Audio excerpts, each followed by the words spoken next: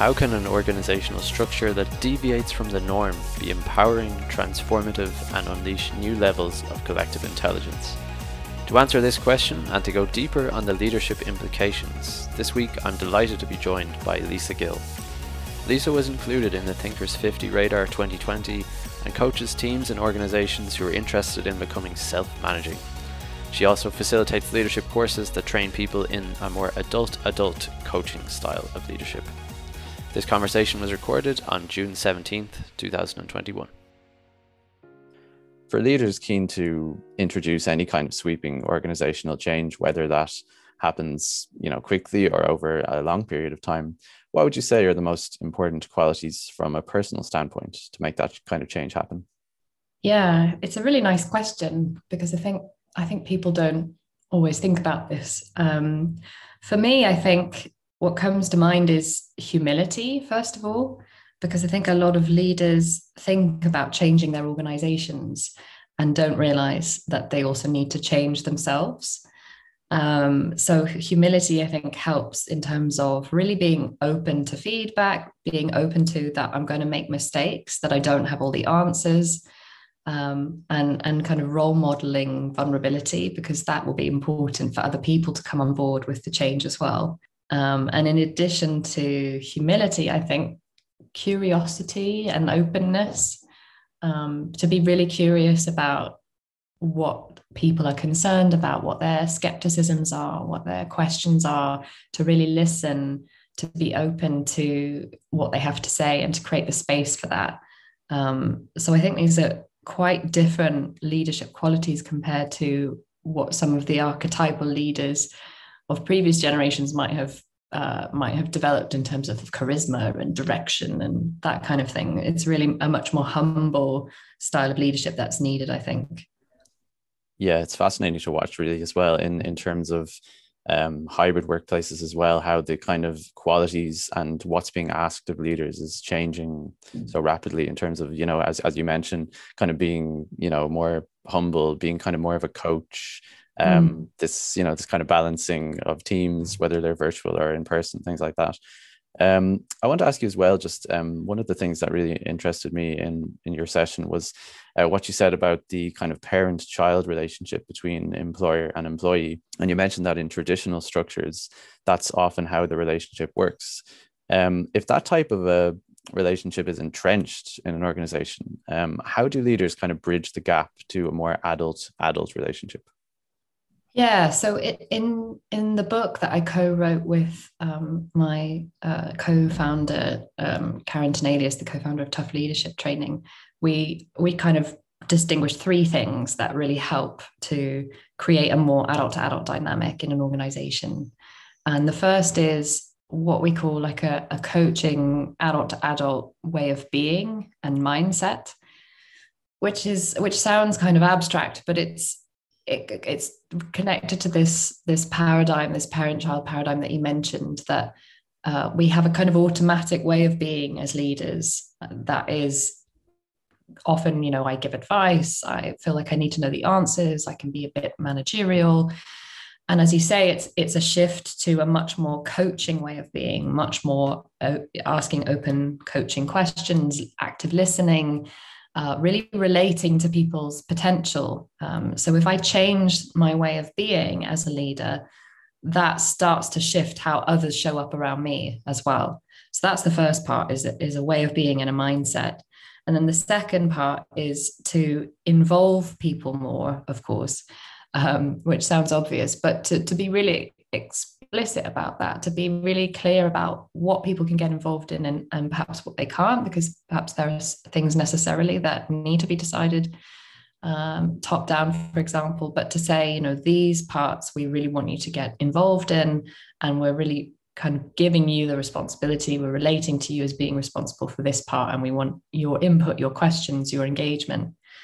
And then the third part, which I think is more radical perhaps in terms of a shift, is to talk much more about things under the surface. And what I mean by that is we talk about in organizations almost exclusively things above the surface, if you imagine a sort of iceberg. So we talk about budgets and schedules and deadlines and projects and all of these things. But under the surface are things like, dynamics between individuals, collective mindsets, the climate, how it feels in a team, the atmosphere, people's way of being. So all of these things affect whether people are willing and open to try new things, for example, whether people are able to work effectively together, whether there's trust. And so a big shift, if you really want to create a more adult to adult culture, is to talk about those things under the surface, to say, so it seems like there's a real skepticism from people. Why are we doing this? Is this just another initiative? So say more about that. What do you think about that? And to really listen to that and bring it up and have it up on the table, compared to what we usually do, which is broadcast messages and try and do these inspiring PowerPoint presentations and then wonder why people aren't on board. So it's a totally different kind of conversation. So a big part of this transformation is having completely different dialogues. Do you think these types of changes that we've seen during the pandemic in organizational structures are here to stay? Or do you think that there's always going to be this kind of yearning for the way things used to be? I think it will be a mix. So I think some organizations are waking up to the fact that, we really don't need to be as centralized or as micromanaging as we thought we needed to be, that people can be productive and get on with things much more than we realized. So let's not reintroduce, when we do return to some semblance of normality, let's not kind of rebake those things back into place. And then sadly, there are organizations that are kind of going the other way or going back to that paradigm. And that's the problem, I guess, with paradigms, is that even when something new is tested and shown to be effective, if my worldview is still that, no, people need to be micromanaged, we need to be in control, it's really hard not to revert back to what I know and what I feel safe with, because I just can't believe that people could have more freedom and that we could still be effective and productive and things like that. So you see examples like, WeWork saying that, your most engaged employees will be the ones that return to the office. And it's just such a limited perspective, that's just not true. So I think what will change is that employees will be less tolerant now, because I think the veil has been lifted, where I think everyone has felt, okay, so this can work actually. All that time when you've been telling us it wasn't possible for me to work from home or for us to work remotely, that actually wasn't true. It is possible. We were able to do it overnight. And so if you're saying now that that's no longer going to be the case, or that we're going to go back to the old ways of working, then do you know what? I might find another place to work. So I think that employers will have more of a responsibility to adapt and be more flexible, and the ones that don't and try to revert back, I think will find that they lose some of their best talent. Yeah, it's very much a dynamic situation, rapidly changing. And it's really interesting. And a lot of the literature that I've reviewed, there's been this kind of clarion call, I suppose, for employees to, take full advantage of the next, say, 12 to 18 months, because in many ways, it's an unprecedented period of leverage in terms of how to redefine the way work is going to look going forward. So it's going to be really interesting. And in any decentralized organization, Lisa, leaders and employees, they're expected to take on more dynamic roles. And that's something that you touched on in your session with the IMI. Would you be able to share any kind of success stories in particular of organizations that have championed that kind of model and how it has panned out for them? Yeah, so an organization that I really like to cite as an example is a recruitment company called Ian Martin Group. And there are about 200 or so employees now, I think. But when they started a journey of becoming a decentralized organization, they were much smaller. It was Ian Martin Group is their parent company, and their company before was Fitzy, so about 10 people. And it's been about 5 years since they adopted self-managing teams and things like that. And then they started to transform the parent organization. And so Ian Martin Group itself has been self-managed for about 3 years. And they have this brilliant practice that they call the role advice process, where anyone in the organization can trigger a process where they say, hey, I'd like to evolve my role. I think that I could be adding more value here or developing in this place, and I see a need in the organization. And then I seek out advice from peers that I think have relevant expertise or knowledge or insights, will be affected by the decision. And then I gather and collect all of that feedback that I get from them. So we have some interviews, and I share what I'm thinking about, and I ask them questions, and they say, oh, but maybe have you considered this, or have you spoken to so-and-so, or how would this bit work? And at the end of that, I put forward a proposal. Having spoken to all these people, here's what I now propose in terms of how I'd like my role to evolve. And then everyone in the organization does a consent-based decision where people can either agree, disagree, abstain if they feel like I don't have enough information, or I trust the group to make the decision, or block. And people only block if they think it will harm the organization or move it backwards. So I may not love the role, but if I think, well, I don't think it's going to harm us or move us backwards, so sure, why not?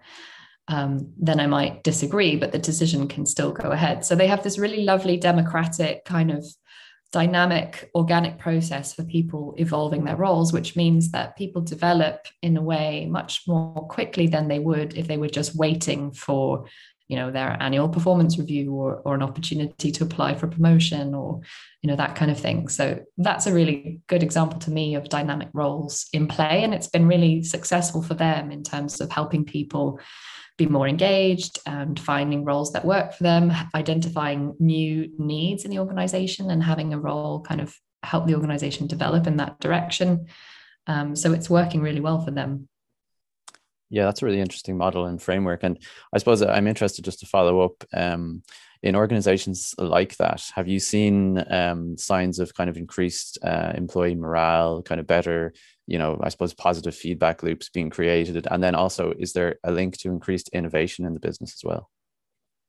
Yeah, so many of the examples of organizations that go in this direction, and I'm sort of hesitant to say this because I also don't want people to feel like this way of working is like a panacea, and that if you do this, it waves a magic wand and you get all of these results, because it takes hard work and time to get to this place. But yeah, organizations find that they have much higher levels of employee engagement, into higher levels of trust, when they do employee engagement surveys, much better client satisfaction as well, but also lower absenteeism and people taking sick leave.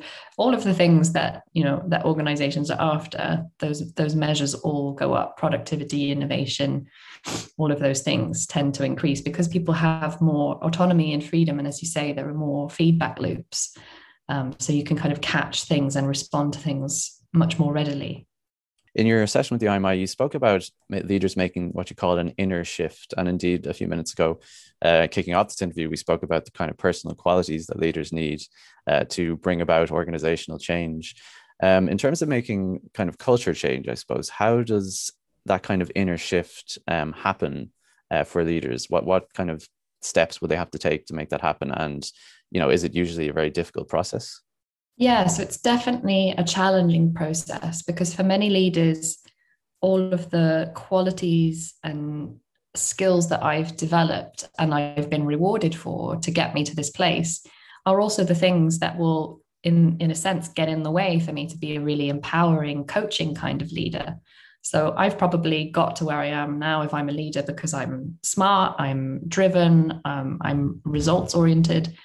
And all of these things mean that I can become parental in the sense that I become overly responsible. I kind of become pushy. I'm always swooping in and taking care and solving things. And so the first step is to acknowledge and become aware of how much of a parent, so to speak, I am, right? That I have blind spots, and I have automatic tendencies and ways of being. So there's like a stage of confronting that. And I think that comes from being in some kind of environment, whether it's training or whether it's a context where I can get some really radically candid feedback from people around me and lots of coaching, but I need others to help me see those blind spots. And then once I get that awareness of my pitfalls, then I can start to develop new abilities, things like active listening, asking coaching questions, listening under the surface, dealing with conflicts in a different way, being much more empowering. And so if I can find safe spaces to practice those abilities and practice different kinds of conversations, coaching conversations or conversations where I give feedback, but where I give feedback in an empowering adult to adult way and not a sort of top-down parental way. So I think it's really a development journey that needs to happen for that inner shift to take place. And I think people, in my experience, radically underestimate just how much of a shift that's going to be, because we're all much better estimators of ourselves than other people are. So if you ask managers, like, how much do you give people feedback? Then they might rate themselves like, oh, I think I do it, 70% of the time. And in reality, it's probably more like 20% of the time. So we need that feedback from other people and the opportunity to practice and train new abilities, new conversations, so that we can start to shift to becoming a much more coaching leader. Absolutely. And I suppose one thing that's really at the heart of that is psychological safety. And it's such a key element for any organizational structure. But you mentioned there this kind of gap that exists between the reality and the perception, and actually kind of maybe seeking feedback or, speaking candidly to your manager about things.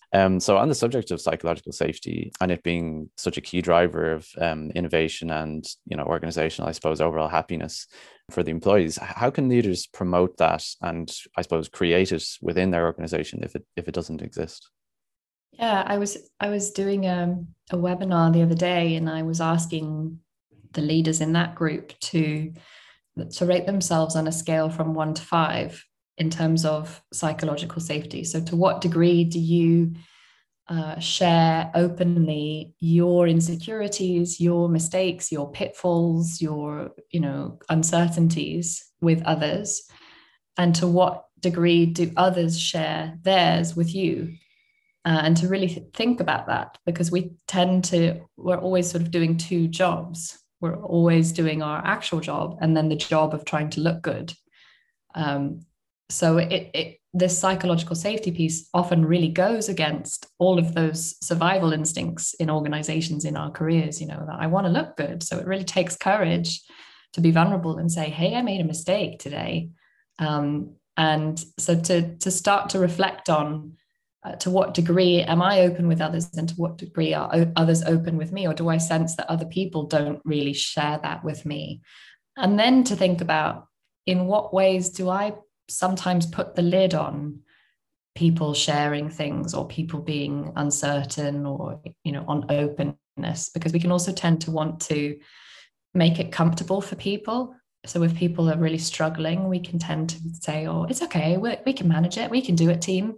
And that's me kind of putting the lid on it. So psychological safety is really embracing all of those things, and creating the space for people to have those conversations, because that, we know from research, is what makes the difference between a high-performing team and just a well-performing team. It makes all the difference when teams can talk about their mistakes and what they learned from them.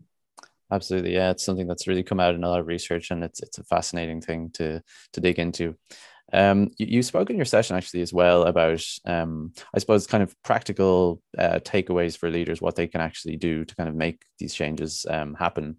And one of the things you mentioned was creating team agreements to formalize frameworks for people to do their best work. I'm curious just to ask how that's kind of worked out in organizations, and if you could give me any example of one in particular that stands out. Yeah, one of my favorites is an organization called Wellbeing Teams, which is a home care organization in the UK, and they're made up of self-managing teams. And they have a really great process that they use with any team, either when it's a new team or when anyone new joins the team, where they start by discussing what has worked for you in the past in teams and what hasn't worked for you in the past. So they share with each other, for example, what has worked for me in the past is having really a strong feedback culture. And what hasn't worked for me in the past is a lack of integrity, where people don't deliver their promises and don't communicate if they're not able to deliver on their promises. And then they integrate some of Brené Brown's research about braving. She has this acronym, braving, which includes things like boundaries, integrity, accountability. And they look at those statements and then decide if there are any other team agreements they'd like to add in addition to those statements. And then they vote on the ones that they want to keep. And then it's one thing to create those team agreements, of course, and then stick them in a drawer and never do anything with them. And quite another thing to kind of keep them alive and review them. And so they do that regularly and score themselves on a scale from 1 to 5. And if it's anything less than a 5, then they talk about, okay, how do we want to, what actions do we want to take so that we can live that agreement even more strongly? Yeah, I suppose that's the real key thing, isn't it? And anything like this is the planning phase versus the actual execution, and, you know, agreeing on the framework to make sure it's kind of not just kind of I suppose, a nice to have, but something that is, you know, very much entrenched. One thing that stood out as well in your session was this idea of leaders seeking what you called ruthless feedback, which I thought was a very lovely way of putting these topics that we've been speaking about, including psychological safety. So why do you think it's so important that leaders do seek this kind of ruthless feedback? Yeah, it kind of goes back to my point earlier that we really tend to overestimate our abilities, our competencies in things. And so I like to provocatively say that it's best to assume that you're a dictator and then get feedback to disprove that in a way. Because if you go around asking feedback, assuming that you're already really coaching, empowering leader, you're probably not, you've sort of already decided, if you see what I mean. So getting ruthless feedback is really valuable. And it's also important because of the hierarchical dynamic. And I think the further up you are in the organization, the more work you need to do to really invite that feedback in, because it takes a lot of courage for people to give feedback up. And they worry that if I give this feedback, am I going to be punished? Are there going to be consequences? So the more senior a leader you are, the more you really need to invite that feedback in. You know, I really want you to honestly, like, be ruthless with me. Tell me, like, are there any times where you feel like I'm really not listening or I'm micromanaging you? You know, what are things that I do that you could do better? Like, really inviting in this ruthless feedback, because that's the only way that people will then maybe dare to be honest with you. And not assuming that, oh, if I haven't heard anything, I guess I'm doing a good job. No, not at all. It takes courage and a lot of enticement for people to give you feedback. Yeah, it's a fascinating period ahead, really, in many ways. This kind of idea of leaders holding up the mirror to themselves, you know, doing self-reflection, organizations doing the same. And it's, in many ways, at least I suppose, it's kind of this, there is no roadmap for the next while anyway, with hybrids and everything coming in. I just want to thank you very much for your time. Really appreciate it. Yeah, thank you. I really enjoyed it.